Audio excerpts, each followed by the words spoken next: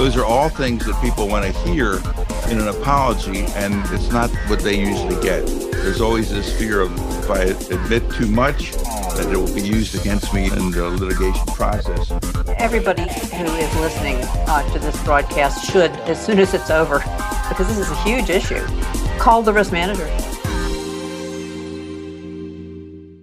Hello, welcome. Rick Bucata, September issue, Risk Management Monthly. We have a special treat for you this month.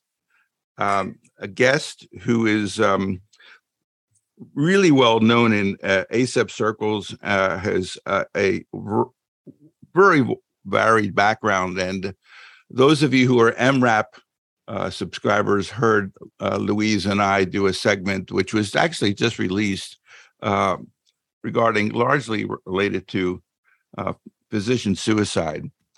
But this is Risk Management Monthly. So Louise, welcome. We also have a friend of yours from the old days, Greg Henry. Greg, nice to see you again, buddy. Good to see you, Rick.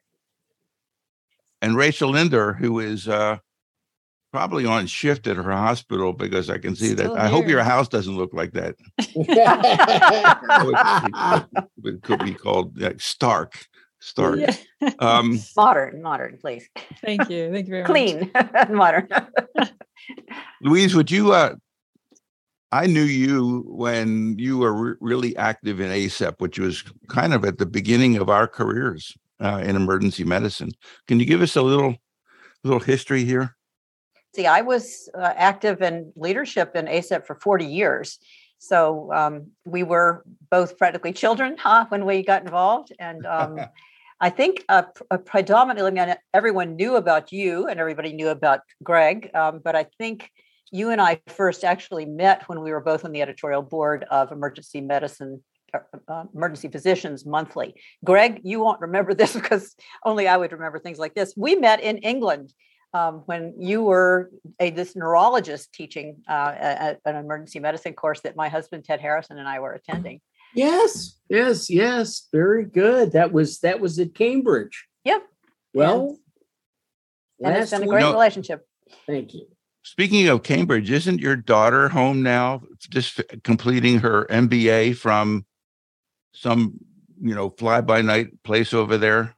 Cambridge. Yes. And yes, she has gotten her master's and she's home waiting to move on to her next job in New York City. So we're enjoying her presence for a couple of weeks. Well, I was really surprised that you could get in.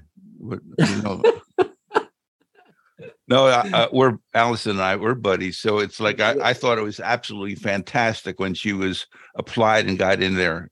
Yes. Ask and you shall receive. Yeah. If you don't ask, you certainly don't get. So she's had a very interesting time getting her master's degree, and she's setting out to work for a living.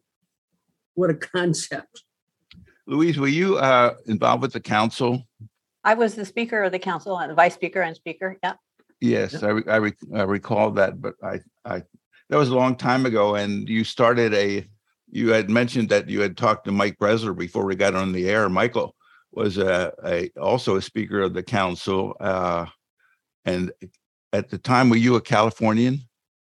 No, I've never been a Californian. I was a Marylander, but Mike was definitely a role model and has always been a great friend. And, we still correspond sometimes.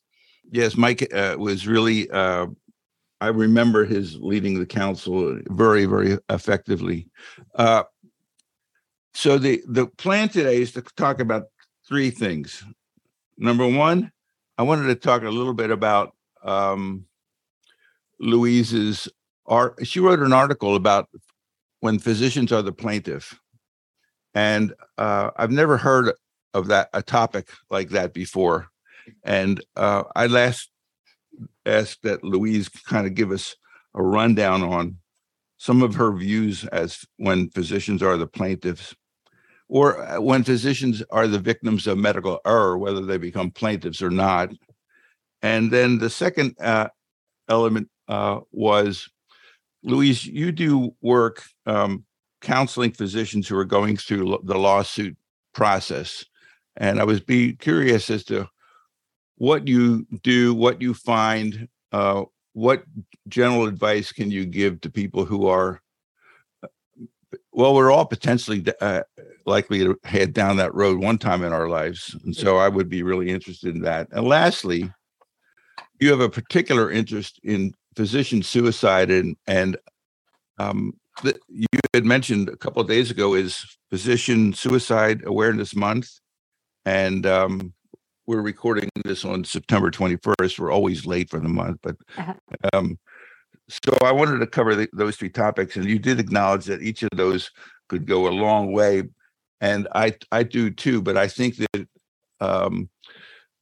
each of them is worth covering to at least some degree, and I hope you all agree. Mm-hmm. Definitely worth trying to cover. Rachel, you're free to jump in here at any time, by the way, Well, I'm excited to go for it. Physicians as plaintiffs. Let's do it.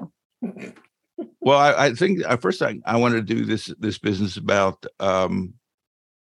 yes, I'm sorry, physicians as plaintiffs, because you had a story of your own experiences, but which allowed you to generalize to other physicians who are going to get bad care, and how this stuff can work out and how do you address it. So why don't you give us a little bit on physician as plaintiff?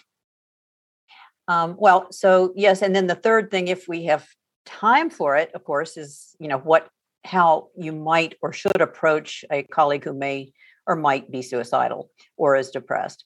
Right. So let me just say, first of all, what led to my interest in this topic, and it was a Medscape blog, because I do blog for them, and you're always looking for some interesting issue to opine on. Is that there were a number of reports of possible mistreatment of physicians with COVID and also with post-acute COVID or long COVID, which unfortunately the ones that were reported seemed primarily to affect minorities and particularly women.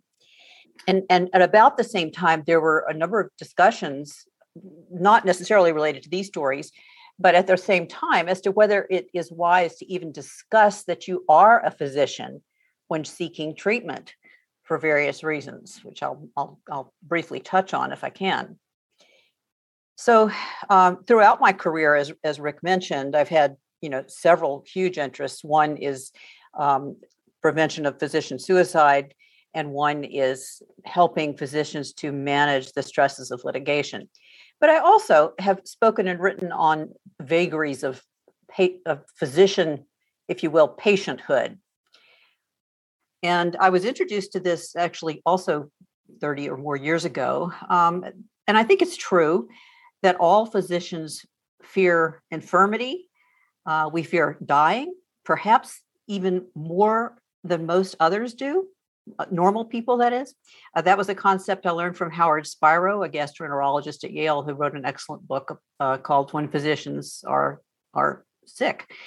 And the more I thought about it, it does make some sense that if you were worried about becoming sick or dying, one way to handle that anxiety could be to achieve a medical education. And particularly if you were raised by parents who were ill, or you were ill yourself as a child, and that's a very common story for physicians, it would make sense. So I believe that he's right. So here we go. When we find we need to be patients, we've got this fear, and the very fact that you are seeking treatment and not able to diagnose or treat yourself can feel like an admission of failure, because we've all heard this. Maybe Greg knows the origin, this term, physician, heal thyself. Like that's one of our duties, is to heal ourselves, which is utterly ridiculous, but we still all know it. Next, it's not common knowledge that the Pope has someone who is especially trained to be the Pope's confessor. But there is absolutely no training that I've ever heard of to train physicians to be a physician's physician. Then add to that none of us ever enjoys having our physical exam skills and our diagnostic processes closely or even intimately evaluated by a colleague, it's intimidating. And especially it's intimidating if the colleague is really sick and you know that their life may depend on the things that you might automatically do for somebody else, you might hesitate to do for them because, you think, oh my God, I can't screw up on this one. Or if they're not sick, you think, am I doing this exam right? Am I actually putting the stethoscope on the skin, or am I going through clothing with all the adventitious sounds? There are all kinds of ways you question yourself when you know that you're being examined. It's kind of like going through an oral board review process with an actual patient or three. So there's that issue. And then there are ways that we ourselves make ourselves terrible patients. Because we are high control people, all of us, especially maybe emergency physicians, we fear loss of control. And so we tend towards adopting this so-called VIP syndrome. We find it very hard to resist becoming VIP patients, both because we're feeling this horrible loss of control and we're feeling vulnerable, and we've seen that bad things can happen to patients, and we don't want us to be the patient to whom a bad thing happens. So we often will lapse into the kind of, are you sure that that you did check the blood pressure, or et cetera. You kind of sometimes unconsciously demand that you be treated differently and maybe a little better, even though it's been well illustrated that this often leads to suboptimal outcomes. So in a way, we're responsible for at least half of all the reasons that physicians perhaps are not the best patients and don't necessarily get the best care. Yeah, that's hard to, I guess, talk about in court, though. I didn't go in that room all that much because they were really annoying, but we know what you're talking about. Yes. I was asked recently if we would have a segment on VIP care. Do you treat people? This is from UCLA, where they have all of the beautiful people go, and somebody was curious as to whether you treat people differently who are in fact VIPs, and unless this may be uncharitable, unless you're a good liar, I think the answer is yes, you do treat people differently if they are VIPs. You want to make them, you're in the room more, you're asking how they're doing more, you're trying to make it clear that you're going to do a good job for them. All of these things that you ought to be doing with everybody, you start letting it out. But then I may be wrong. Maybe that's only my view of it. No, you're absolutely right on. I've actually been a patient at Cedars, on the recommendation of one of your and my and Greg's colleagues. And I think I was treated like a VIP after they finally realized I'd been waiting for 2 hours in the waiting room. And, I received excellent care regardless. I tried not to act the VIP part anyway. At the same time, you can get in trouble with that.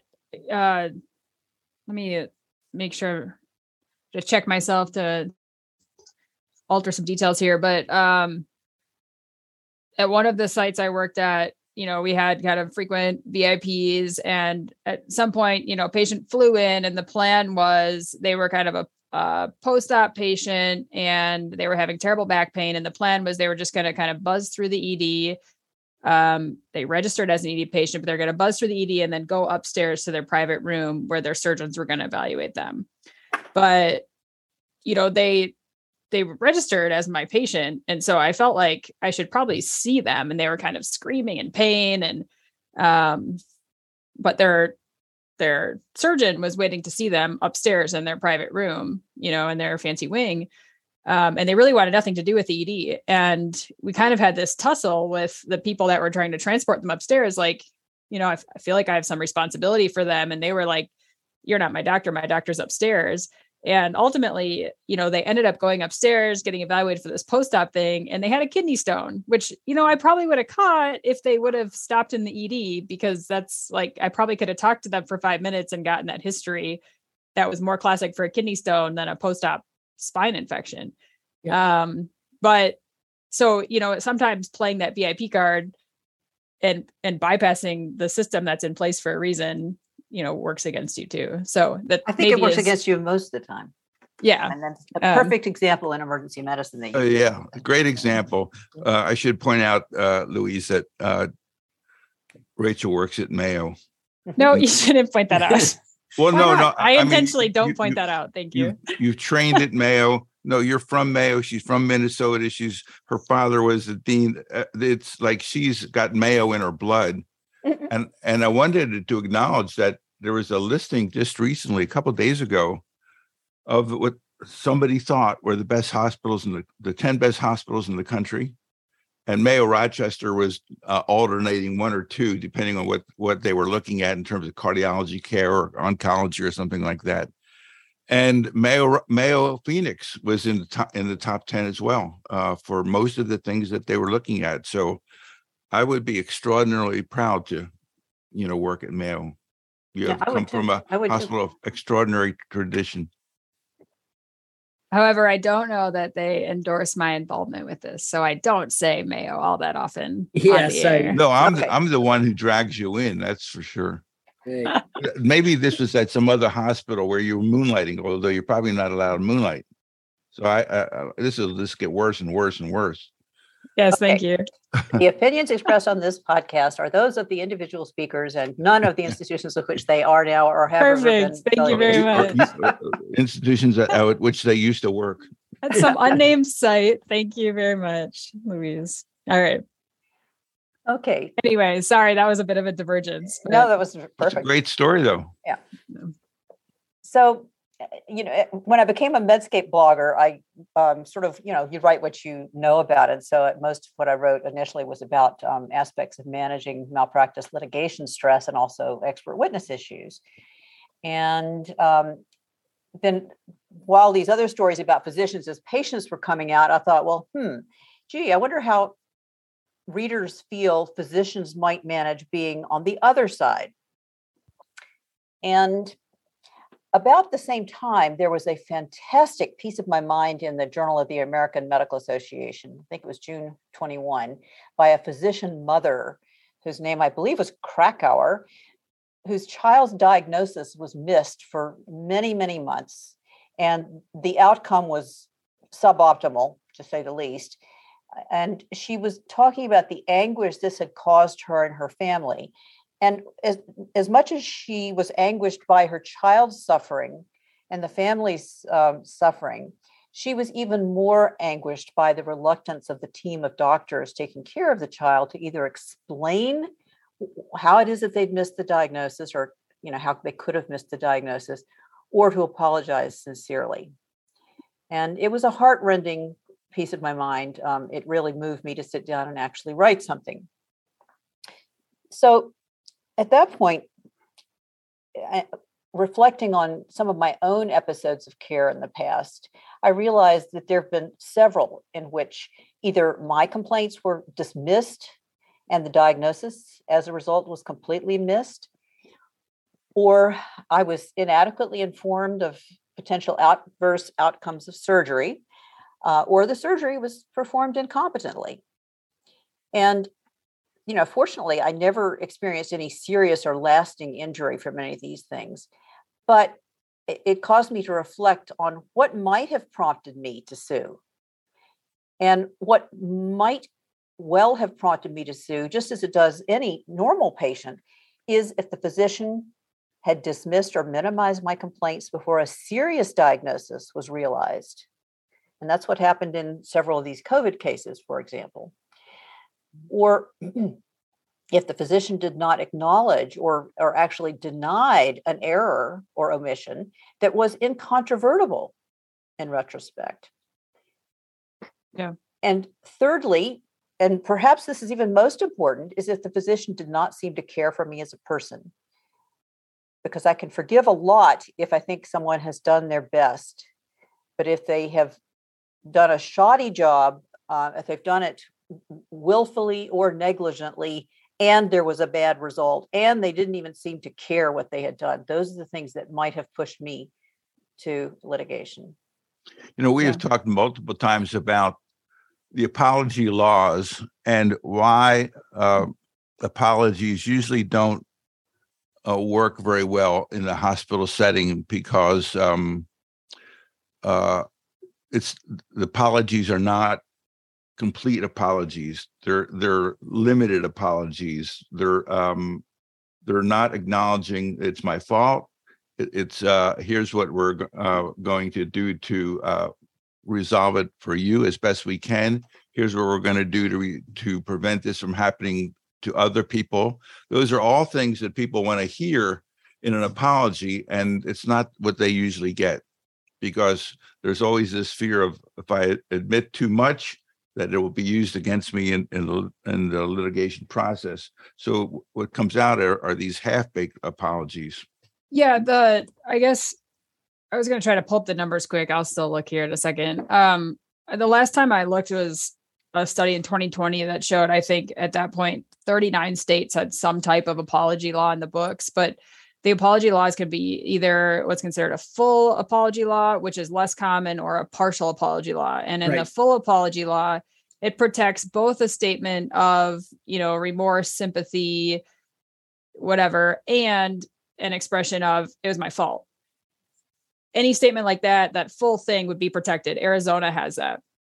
But most states have what's considered a partial apology law, where if you say, I'm so sorry, this was my fault, the I'm so sorry is protected, but the it was my fault is not. And so that really limits the ability of a physician to have, an appropriate full conversation with a patient. Because if all you could say is, I'm so sorry, but you can't go on and say, this is what we think happened, this is why it happened, all of that, you're pretty limited in that. And it's not probably a comfortable discussion for a physician to get into. And even with the full apology law, let's just say you walk in there and you say, I'm so sorry, it was my fault. I think the natural thing is then you want to explain kind of what happened. How did this happen? You want to explain that, but all that's protected is I'm so sorry, it's my fault, not the rest of it.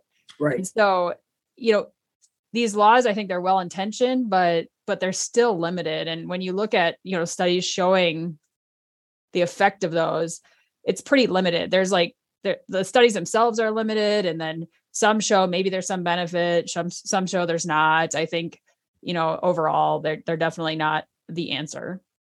And most physicians don't know which state they live in, which law applies to them, and basically say nothing.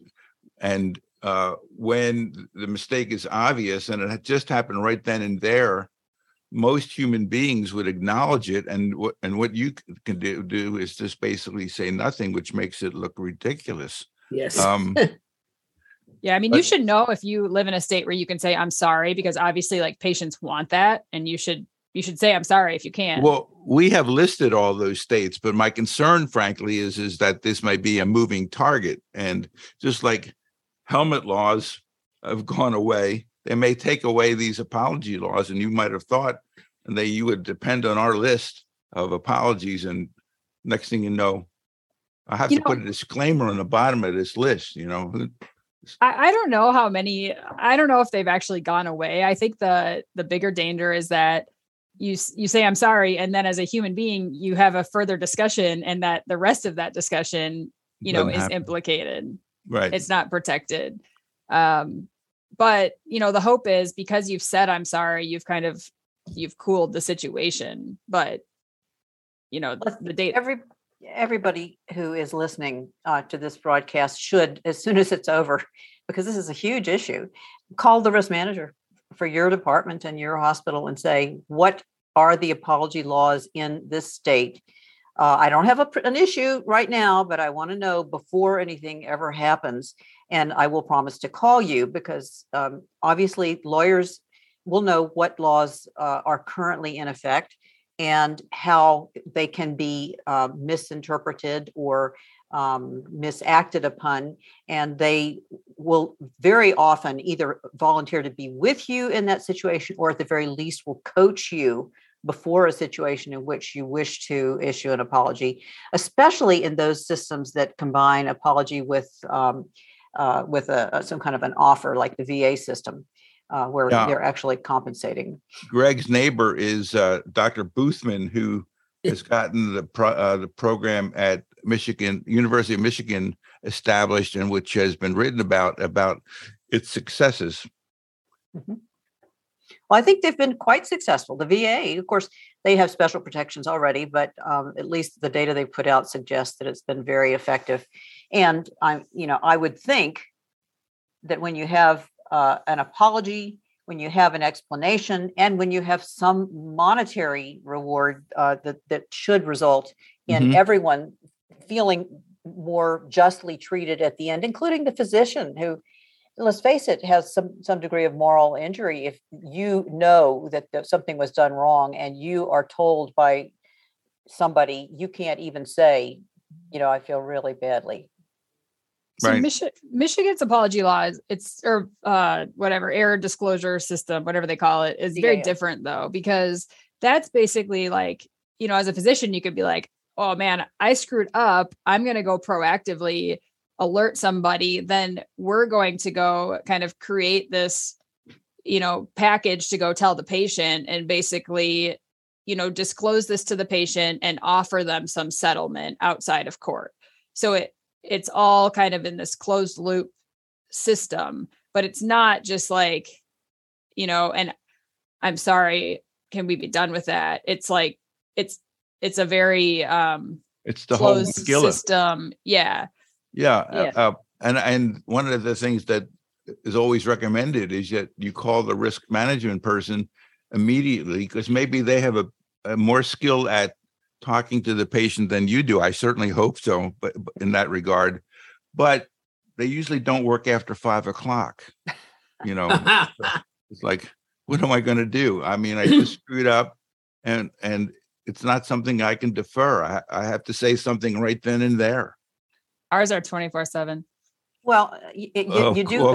That's because you of the excellent hospital. That's right. You're the Mayo. Right. They do things right. Yeah. I think it's rare that you have to try to do a formal apology right away. I think it's perfectly acceptable in the majority of cases to say, we're experiencing, your loved one and all of us here are experiencing a bad outcome, even though we've done everything that could be done. And we're going to continue to do everything we can to get the best possible ultimate outcome. Right now, let's, pray together, or let's keep our thoughts on the positive support for the person that we all are most interested in, who is your loved one, our patient. I think that's something you can safely do any hour. But that's my opinion. It's not legal advice, but that's what I did. I should point out that Louise has a JD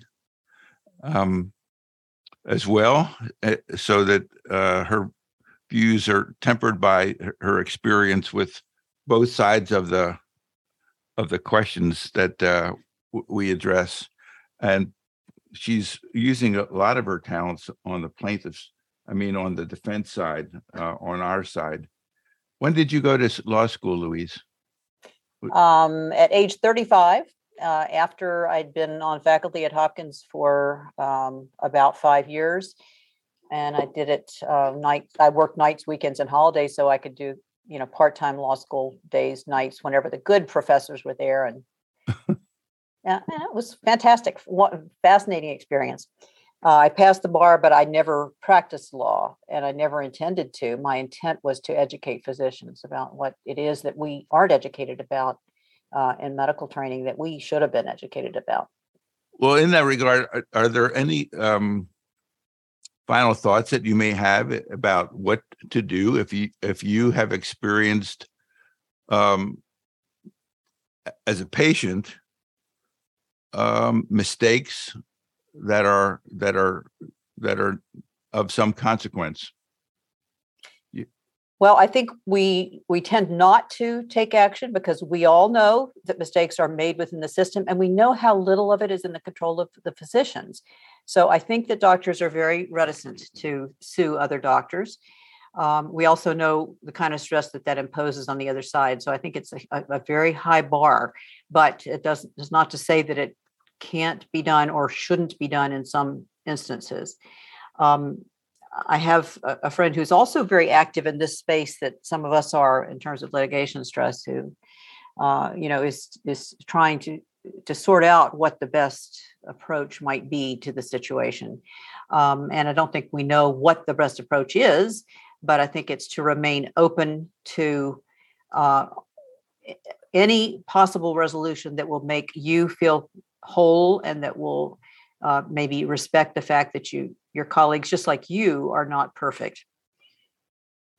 Yeah, we've had a couple of sessions with Gita Pensa, who went through this horrible lawsuit and probably never recovered from it. And all of her work after her lawsuit was probably an effort to deal with what she had gone through. But it's a tough job because it's not quite clear what to say. You may it's easy to say, well, we know it's going to be stressful on your family, and we know it may affect your health and your sleep, and there's a divorce rate is higher. I mean, how do you respond to all of these anxieties that somebody's going to go through? Do you have any kind of simple, easy things to consider that you can go fall back on whenever you're feeling, badly?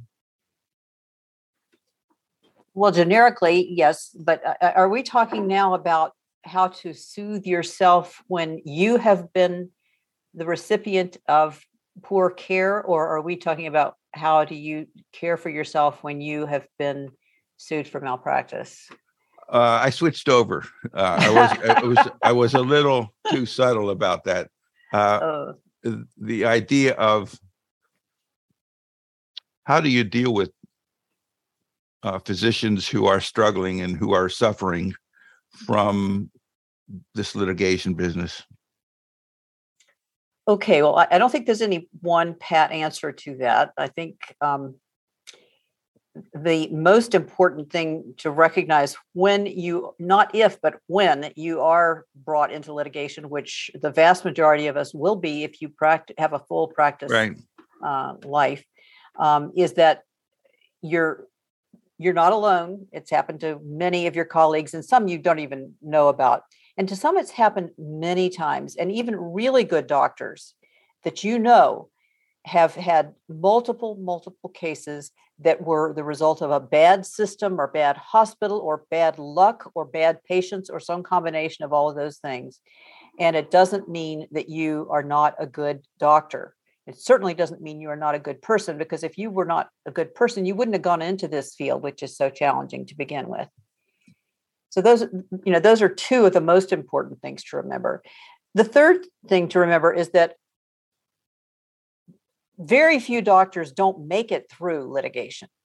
There is the rare case, and I've only really uncovered one or two in all of my years of watching this space, where a doctor suicided in the setting of litigation. Typically, we get through it, but that doesn't mean it's going to be fun or quick or easy. And so it often helps to gather what support you can. And that begins, of course, with ignoring the lies that your risk managers have told you that you can't talk to anybody, which is blatantly not true. There are certain categories of people to whom you can talk with without any hesitation. And that primarily includes your spouse or your lawyer, of course, or your clergy person or your doctor or your treating specialist. And everybody, every human being who's experienced something such as being slapped with a lawsuit needs to talk to somebody. So if you believe that lie that you can't talk to anybody, then you're going to suffer inordinately and unjustly, because it's just simply not true. So I think those are the key things. I may not be thinking of some others, because of course I usually work with people for weeks or months. There are a couple of books that I've recommended that kind of go over this in much greater detail. And I recommend them both on my website, which is, I guess I could say it's mdmentor.com, which is the one that relates to litigation stress issues. And I'll stop because I'm sure others have some good input here too. I've gotten some insight on this from watching my husband go through a lawsuit recently, which has been fun. So he's a physician in a different specialty and has been kind of wading his way through a lawsuit. And so a couple things that I thought were interesting. So when he first started, he was assigned representation and didn't really, mix with that lawyer well. And so every time he hung up the phone, he felt terrified about what the next step was, felt like he was just going down fast, was going to lose his career, like this was the end of the world, and also was super confused, so would kind of report back to me in a way that made no sense. Be like, so what? I would ask, what's the next step? And I could not figure it out because he did not know, and it was all very confusing. And I finally encouraged him to kind of get somebody else, and he got somebody else, and he loves this person. He thinks this person is great. They're very clear. They're very confident. And so, now when the next step happens, he talks to this lawyer and he's just like, yeah, they're on it. It's fine. And so, he now can proceed with so much less stress, and he's carrying so much less on him because he feels, confident that this lawyer is carrying it and he understands what's happening. He, he's communicating clearly. And so I feel like, the lesson I learned from that is, you do have some choice over who's representing you. And if you aren't kind of mixing well with person one, like keep going down the list until you find somebody that works for you. And then, ask questions like that person is representing you, they're working for you. And so, if you don't understand what's happening, they're not doing their job very, very well. And you can kind of keep pressing them. Because I think he felt like he was kind of, just along for the ride, but really, I mean, he was paying their bills and he felt like he couldn't ask those questions and things. So, it was just fascinating for me to sit back and kind of watch this and have him hang up the phone and be like, why didn't you ask that? And he'd be like, oh, they were busy. It's crazy. I thought it was really nice of your husband to sacrifice himself so that you could personally witness the litigation process. Yes, I was like, just read that wrong and I'll see how it goes. Great job. There was this study by U.S. Acute Care Solutions looking at the cases that they had, and over a 4-year period, 1 in 11 of their physicians got sued, which is 4 years. Now, when you think of a 30-year career, what's the likelihood of you getting away with not being sued during that period of time? I mean, it's at least half of physicians are going to be sued and go through this process. So it's kind of like you would think we would kind of be in better shape to handle this stuff. And we have talked about it extensively over the years on this recording. But the other thing, go ahead. But people take this as a personal attack in our system, while in Australia, the system is okay. Mr. So-and-so got hurt. We'll compensate him so much by the state, and we're going to look at the care rendered by Mr. Dr. So-and-so, and if that care was by peer review needs some help, we'll deal with that separately. So there's a dichotomy. State will pay you for your injury. We're going to work to see whether there was an issue of the quality of the care rendered by the physician. The other thing that came to mind listening was, you hear these stats all the time, like X percentage of physicians are going to get sued. Like you said, 1 in 11 over a 4-year period, but they kind of just, if you're not one of those people, you kind of hear them and then they go away. And I think until you're the subject of it, and I think you still feel very alone when you become the subject of it. And, I would remember I found out I was in a group of emergency physicians the other day, and we started talking about one of the people there had been sued. And I was kind of stunned. I mean, there were like 20 of us there, and I was like, what? You were sued, and that was so shocking to me. And I realized like, that's really dumb of me to be shocked by that, because I talk about these stats all the time, yet it still was shocking to me. And then all these other people who I know very well, we talk to all the time, they start talking about how many times they've been sued, and they have never, ever talked about this before. It was like everybody's dirty little secret. And so it's just, I think we kind of do each other a disservice by not talking about it. And some of these were like ongoing lawsuits. So these are people that are kind of, you're told you can't talk about it. And it's true. You can't talk, you shouldn't be talking about the details with your colleagues. That doesn't mean you can't say like, I'm under a lot of stress because I'm getting sued. Like, that's not what this rule means. You could tell people I'm under stress because I'm being sued, but people don't even say that, I think, because of the shame associated with it. And I think we're doing our colleagues a disservice by hiding that. Yeah, I think the word is shame. Yeah, it is shame. It's a little better, perhaps, Rachel, than it was when I first got involved in this, and Greg and Rick probably, but there still is a lot of shame. And one of the reasons is that our jurisprudential system, unlike those of, more enlightened countries, is designed to inflict shame. It's designed to inflict shame and pain by using some of the nastiest tactics to inflict enough pain on physicians that they will agree to settle rather than litigate a case to its conclusion. Yeah.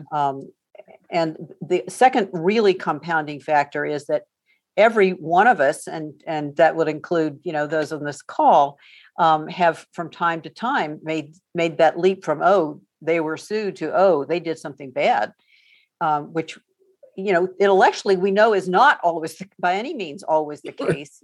And yet, even if we can make that mistake, then families are making that kind of mistake. So it's kind of hard sometimes to explain to your own family what is happening and why it's happening.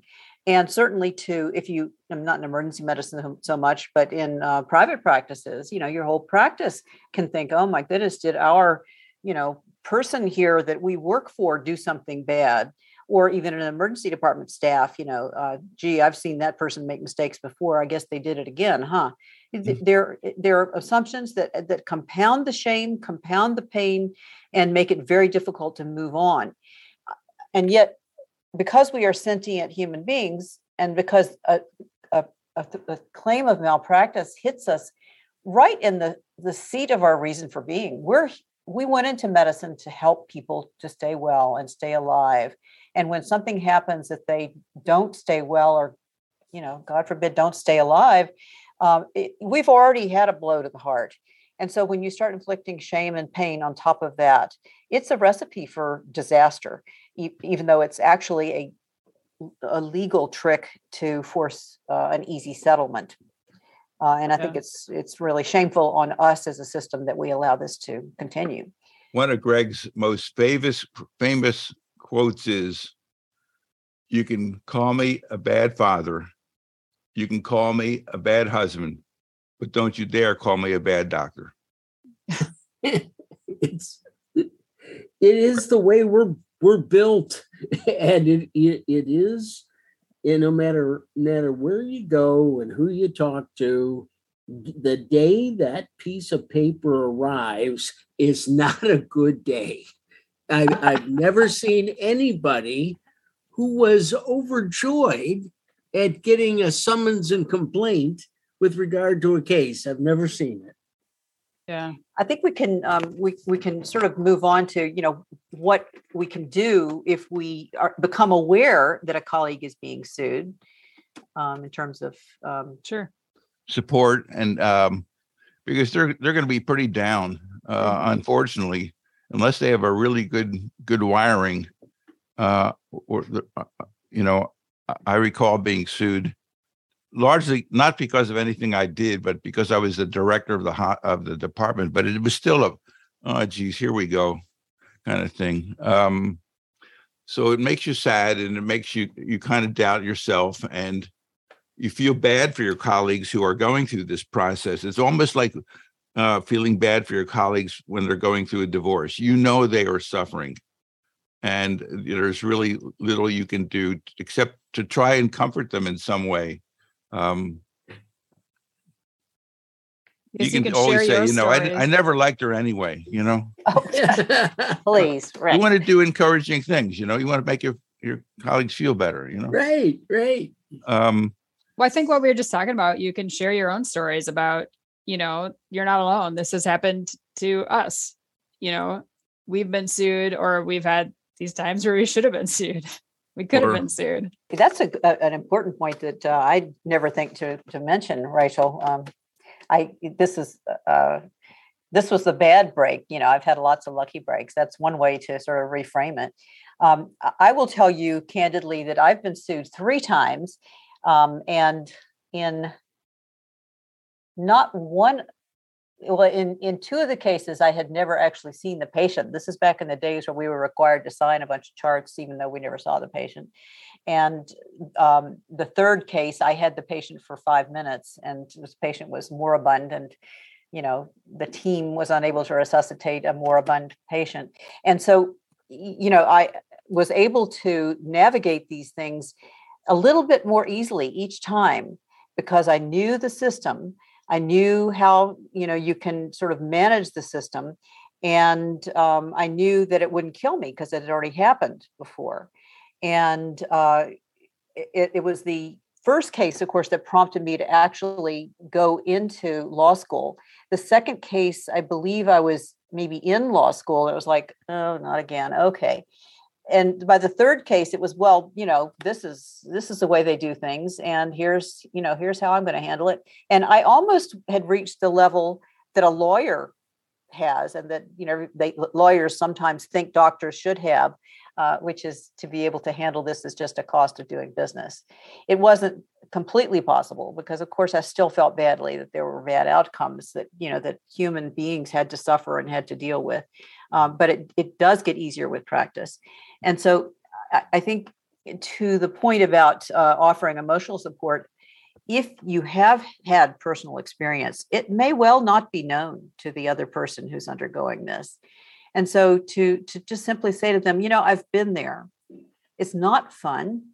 It might last 4 or 5 years if you're really unlucky, but you will get through this. It's many of your colleagues have survived, including me, and you can too, and you will. And I think some of even the logistics stuff, where is the court building? What am I supposed to wear to this?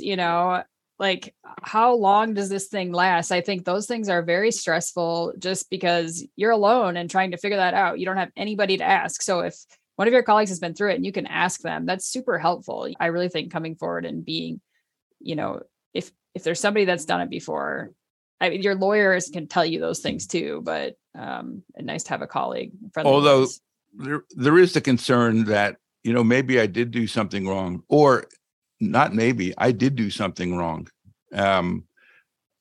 which really causes you to relive those cases. What could I have done better? I should not have given this drug. I should have given that drug. I didn't recognize there was the hemothorax, or all of these things were in fact. Yeah, but if we're honest with ourselves, I mean, if you're talking to a colleague, okay, you can't discuss that case, but you have to be kind to yourself and recognize that that's just going to happen. You're seeing however many 1,000 patients a year. You're not going to be perfect. Yes. Ideally, I think the idea is just ideally step away and say, this is just business. I paid the premium. They handle the problem. Unfortunately, I have to be dragged through the mud a little bit in the process, but we're all going to survive. I won't lose my license. I didn't do anything criminal. You didn't. That's too rational. Yeah. Well, there's another piece to this that I hope is not as bad now as it was in my days of training, but I trained at Duke and Hopkins, and we were not only not told anything about the fact that you're going to be sued or how to handle it if you get sued, but we were given the distinct impression that if we were anywhere nearly as good as our faculty, we didn't even need to worry about these things. Greg, I'm sure you've probably experienced this, and Rick, you too. Of course, absolutely. And what everybody has to realize is that that piece of paper is going to arrive for each one of us at some point in time in our career. I know very few emergency doctors who have gone through a 35-year career and have not gotten involved in some way with a lawsuit. It is part of what we do for a living. And I think you need to take a deep breath early on in your career and realize that, because otherwise it could be a miserable career if you're totally consumed with the fear of. Oh yeah, we've all seen physicians who are so risk averse that they over order, and the patients wind up paying for their fear. And sometimes with their lives, because these tests are not always innocuous. Having been sued makes you a much more paranoid physician. It puts a huge wedge between you and future patients, unless you can get past that. And it increases actually the likelihood that you're going to be sued again, especially early on when you're in the throes of a first malpractice case, is when a second one is most likely to come along. Well, these folks from USAC did a second study of looking at the behavior of the physicians who were sued. There were like 95 of them. And they didn't wind up ordering any more tests, which just shocked me. But what immediately changed was their patient satisfaction scores. They got the message that you got to be nice to patients. And I thought the reason they couldn't order any more tests is there were no more tests to order. but that's just a cynical point of view, I know. But I think that's pretty cool, that this big spike in patient satisfaction, I think, was a reflection of a lesson that they kind of learned. That doesn't mean you're not going to make mistakes, but it means that you're going to try to make patients glad that you were their doctor. I think you're putting too much credence on patient satisfaction. Oh, there you go. Because we can have a debate about that sometime. All right. But still, the last, I'm surprised, quite frankly, Rachel, that patient satisfaction scores would go up. But I could also see a scenario where, people are bending over backwards to do everything, give them all the drugs they want, do everything. Right. More Dilaudid for you. Yeah, exactly. Just to don't get me fired. Yeah. But on the other hand, there's no question that the most effective, it's not completely effective, but the most effective risk management tool you have in your belt is making the patient like and trust you and believe that you are on their side. Greg, you agree? I agree. It's like do unto others. It's like, it's really easy to find out what's the right thing to do in the emergency department. It's what would you want done for your family members.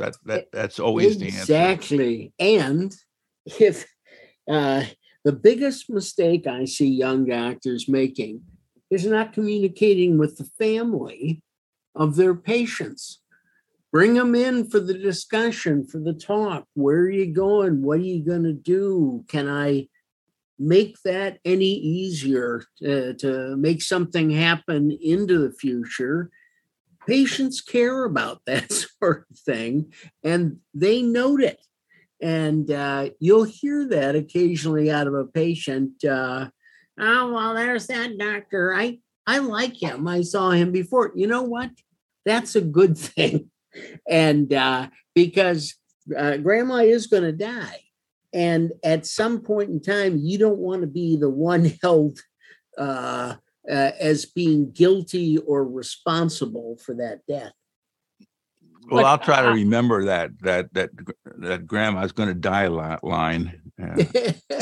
So I'm all for communicating and building rapport, but I do think there's a limit to, like, let's minimize our liability risk by satisfying our patients, because I can make patients very happy by giving them their Dilaudid, but I draw the line. The patients that leave the ED, like flipping me the bird, are the ones, and telling me they're going to sue me, are the ones I didn't give Dilaudid to. And I'll continue to do that and take the risk of a lawsuit. And I think that's the right thing to do. So I do think that that's the hard ass position. I think we've got some social responsibility to balance here. So I will maintain that line. Well, let me, I'll agree with that. And I'll also go back to what Greg said. It's so important that we start educating our residents at the very beginning that, there may not be a patient around at the time that you are in court defending the malpractice claim. And you need to befriend and get the entire family to also know that you are on the side of their patient, because it may not ultimately discourage them from suing, but if anything that might. Don't forget that family is part of the unit. They did their best. Mm-hmm, mm-hmm. It goes a long way. Louise, what about this last part?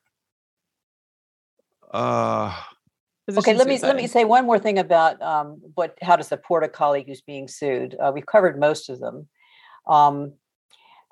I think it's important to share very clearly with a colleague that's being sued that, this is one of the most stressful events in the life of a physician. This is a very reasonable time to seek professional support. If there is any time that's reasonable, right, and no one's going to question you, it's when you're going through the most horrific insult that can happen in the life of a physician. Well, that's a great point, that, you need permission to go get help. And everybody will acknowledge if there's ever a time that somebody would need help, this is an approved time to go see somebody. Mm-hmm. Are there specific therapists, psychiatrists, whatever? Are there specific people that specialize in this? Well, somebody here on this call does. That's kind of been what I've been doing for the last 30 years. Yeah. Although I'm not a therapist, and I'm not a shrink, so I'm not a threat. I'm just an emergency physician / lawyer, and therefore a counselor in several senses. I think if your problem is sheerly litigation stress, then going to somebody who has expressed an interest or has written things that lead you to believe they have expertise in this area is probably the way to go. If your problem has spilled over into aggravating, as it often does, aggravating physical illness, aggravating mental illness, impacting your family in an extremely negative way, like divorce and so forth, then there are other types of helpers that you should be approached. But it's professional support is very well justified in this situation, and no one is going to question you for doing that. Yeah. Never thought of that idea before. I think that gives permission for people to look for help. Mm-hmm. When you're the director of a department, you should expect that whenever a summons complaint arrives and one of your people has gotten it, you should be involved with them. I mean, that's what chiefs of departments do. And particularly for the younger physicians, they need that support of mature physicians who've been through it, have been through the process, had done all that sort of thing.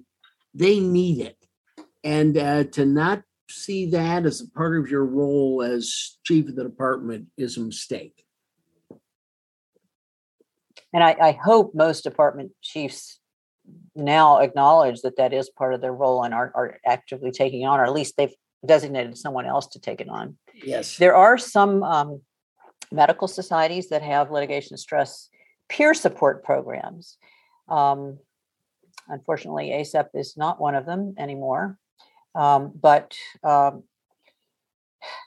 if you happen to belong, I don't know about AAEM, but if either they or if your state, some states actually have such programs, some, I would guess, I mean, Mayo, as you know, is one of the leaders in physician wellness. And I would not be surprised if in some of their group support, they also do at least touch on litigation stress support. Now, whether they do individual counseling, I don't know. I know that Hopkins has a program that, that says that they provide free and actually non-identified consultation for various issues. And it conceivably could be covered in a program like that if your own hospital has it. So it's worth investigating, certainly if you feel that you might get drawn into a suit, and then certainly if you do get drawn into a suit and you don't know where to start looking for the kind of professional support that you need. Yeah, I think Mayo just goes, like, they follow you around and give you a back rub if you're involved in. Oh, you better not say that. That's much worse than what I said. Well, they practically invented, Tate Chanafelt is an amazing person. He's now at Stanford, but I think they have done more than any other institution, not necessarily the Phoenix branch, but, the Rochester branch. You may, having been there, disagree, but I don't have that, I only have the literature to go by. So, yeah.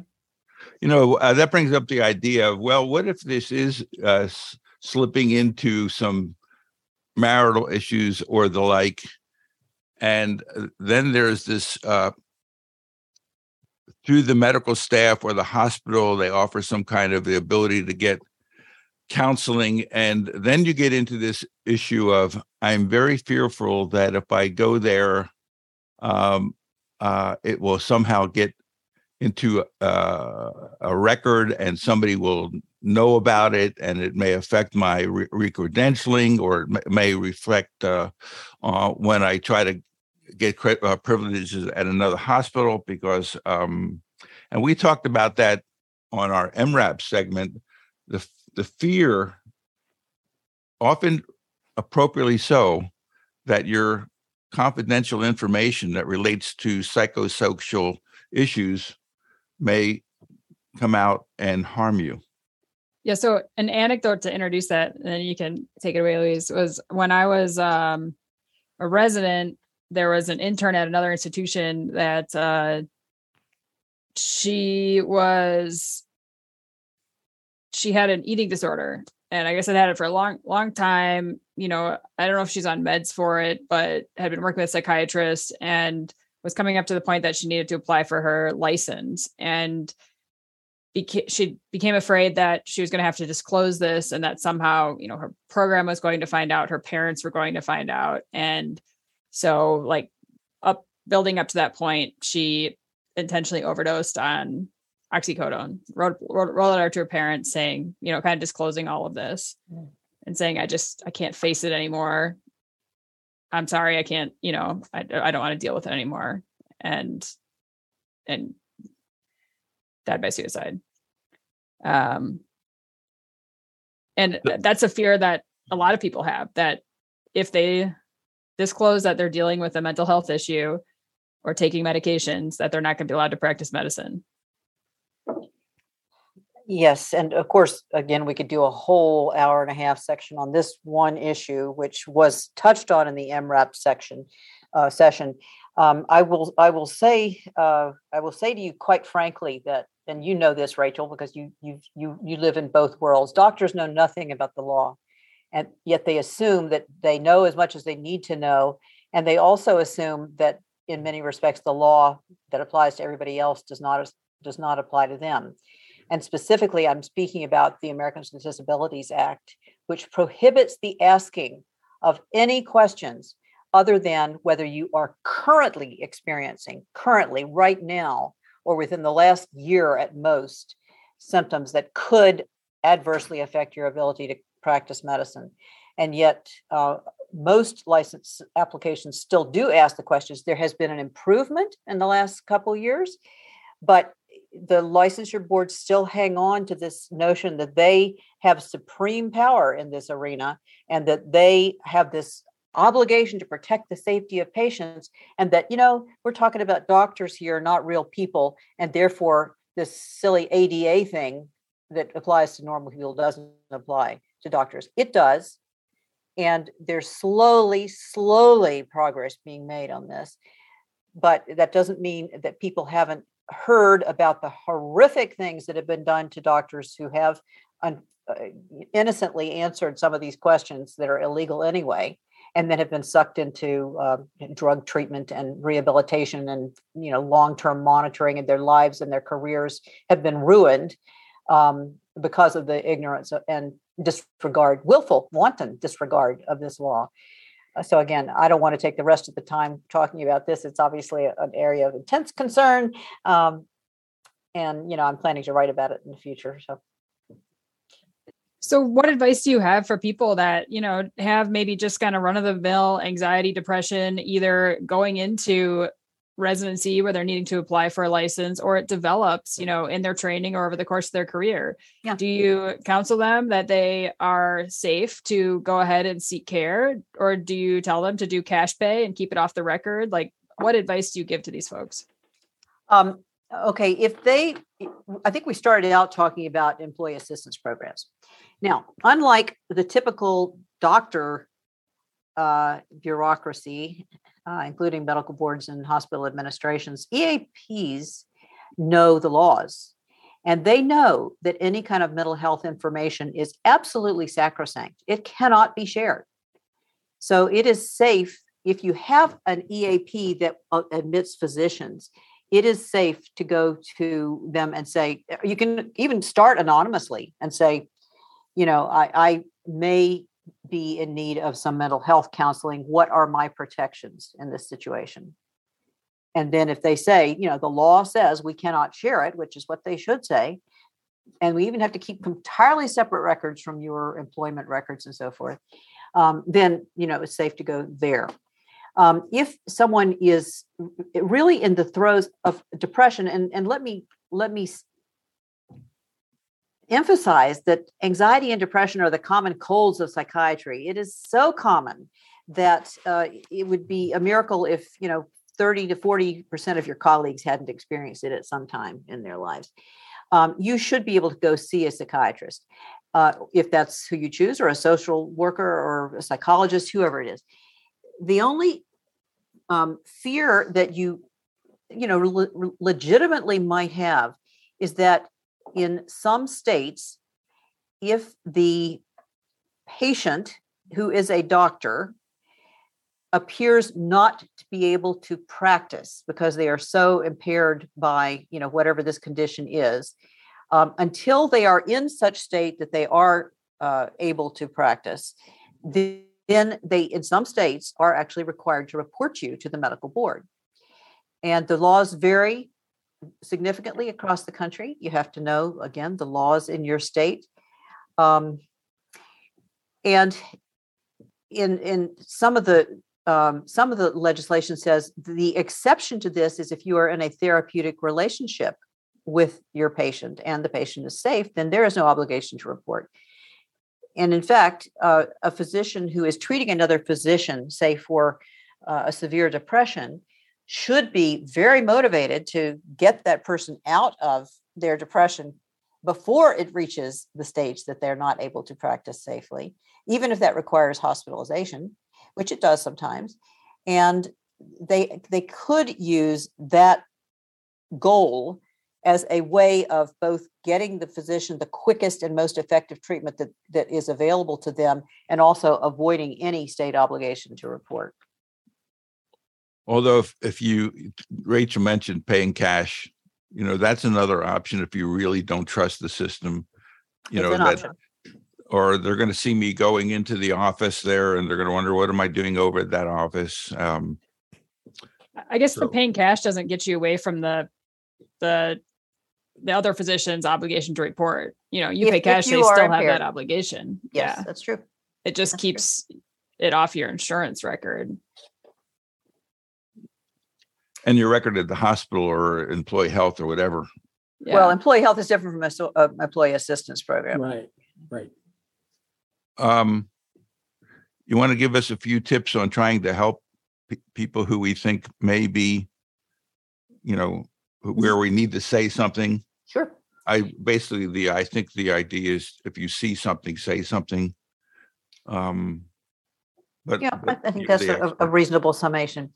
One important thing to recognize is that high power people, high control people, such as all of us are, don't necessarily exhibit the usual signs of depression. They don't typically go around, looking sad and crying and down, not making eye contact and stuff like that. Very often, our particular demographic is surly, or even angry and mean, or just withdrawn. So don't assume if your colleague is acting this way and it's a change, that they're actually just mean or having a bad day. It could well mean, if it's, more than one day, but if they're like this over a period of time and it's a change for them, then that could well be a sign that they're depressed. And you're not going to, in any way, by approaching them with a supportive attitude and comments, going to aggravate the situation. Yeah, you might get blown off, but you can handle that. So don't fear going up to someone, much the way as we talked about with litigation, and particularly if you can honestly say, look, I've had really bad times, and I sort of detect some of the same things that you're doing that I did when I was feeling so bad. And so I'm just wondering if everything's okay, or if it's not okay, would you be willing to sit down and just talk about it? Because that certainly helped me. That might help you. What do you think? Can we get some coffee or something? That's an Yeah, I awkward think- conversation to have, and somebody that you're not good friends with. It is an awkward conversation, but suppose you don't have it because it's an awkward conversation. And then that person, suicides, and then how are you going to feel? I took the easy way out. So I've done it, and I've done it even when I didn't want to, even when I didn't like the person. I especially have done it when everybody else was being nasty to the person. Yeah. And let me tell you, the relief was palpable. It's like, oh, somebody, has cared enough to reach out here. Yeah. And Greg, are you having a kindred recollection here? If you're in this business long enough, you're going to meet, there are going to be high-strung, tense people who are going to be part of our profession. What you have to separate out is those who are just feeling bad that day from those who are heading down the rat hole. And I certainly have a couple of physicians who I worked with who committed suicide. And I think that when I look back over those experiences, I can't look over those experiences without kind of shaking my head and say, why didn't I see certain things? It's very troubling. And so I became, as I got farther into my career, a little more willing to ask a few more questions.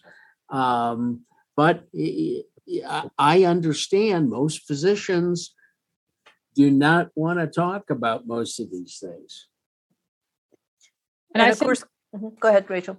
Oh, I was just going to say, when I'm trying to envision, who these people are, the people's faces that are actually popping into my head are trainees. Yes. That's who fits that description for me. And I think, as awkward as it is for us to have that conversation, I think we're the ones who are more likely to take that on than another trainee. And so Yes. Right.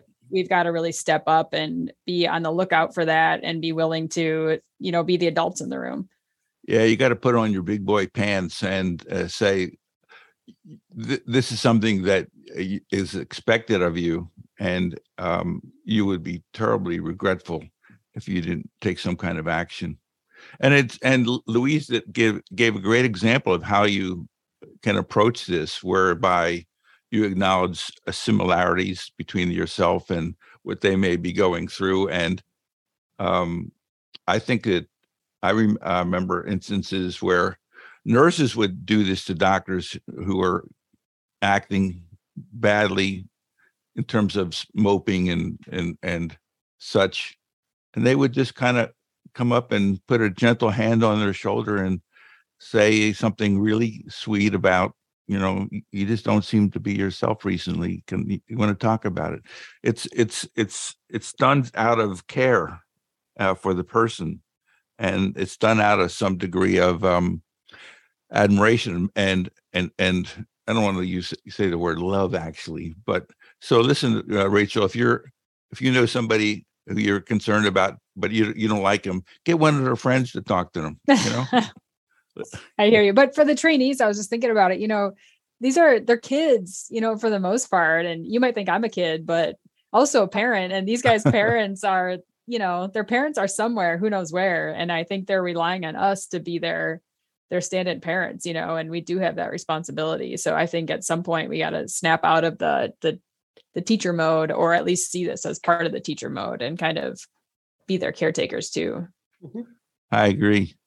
And another thing to keep in mind is if they do, rebuff you, blow you off the first time.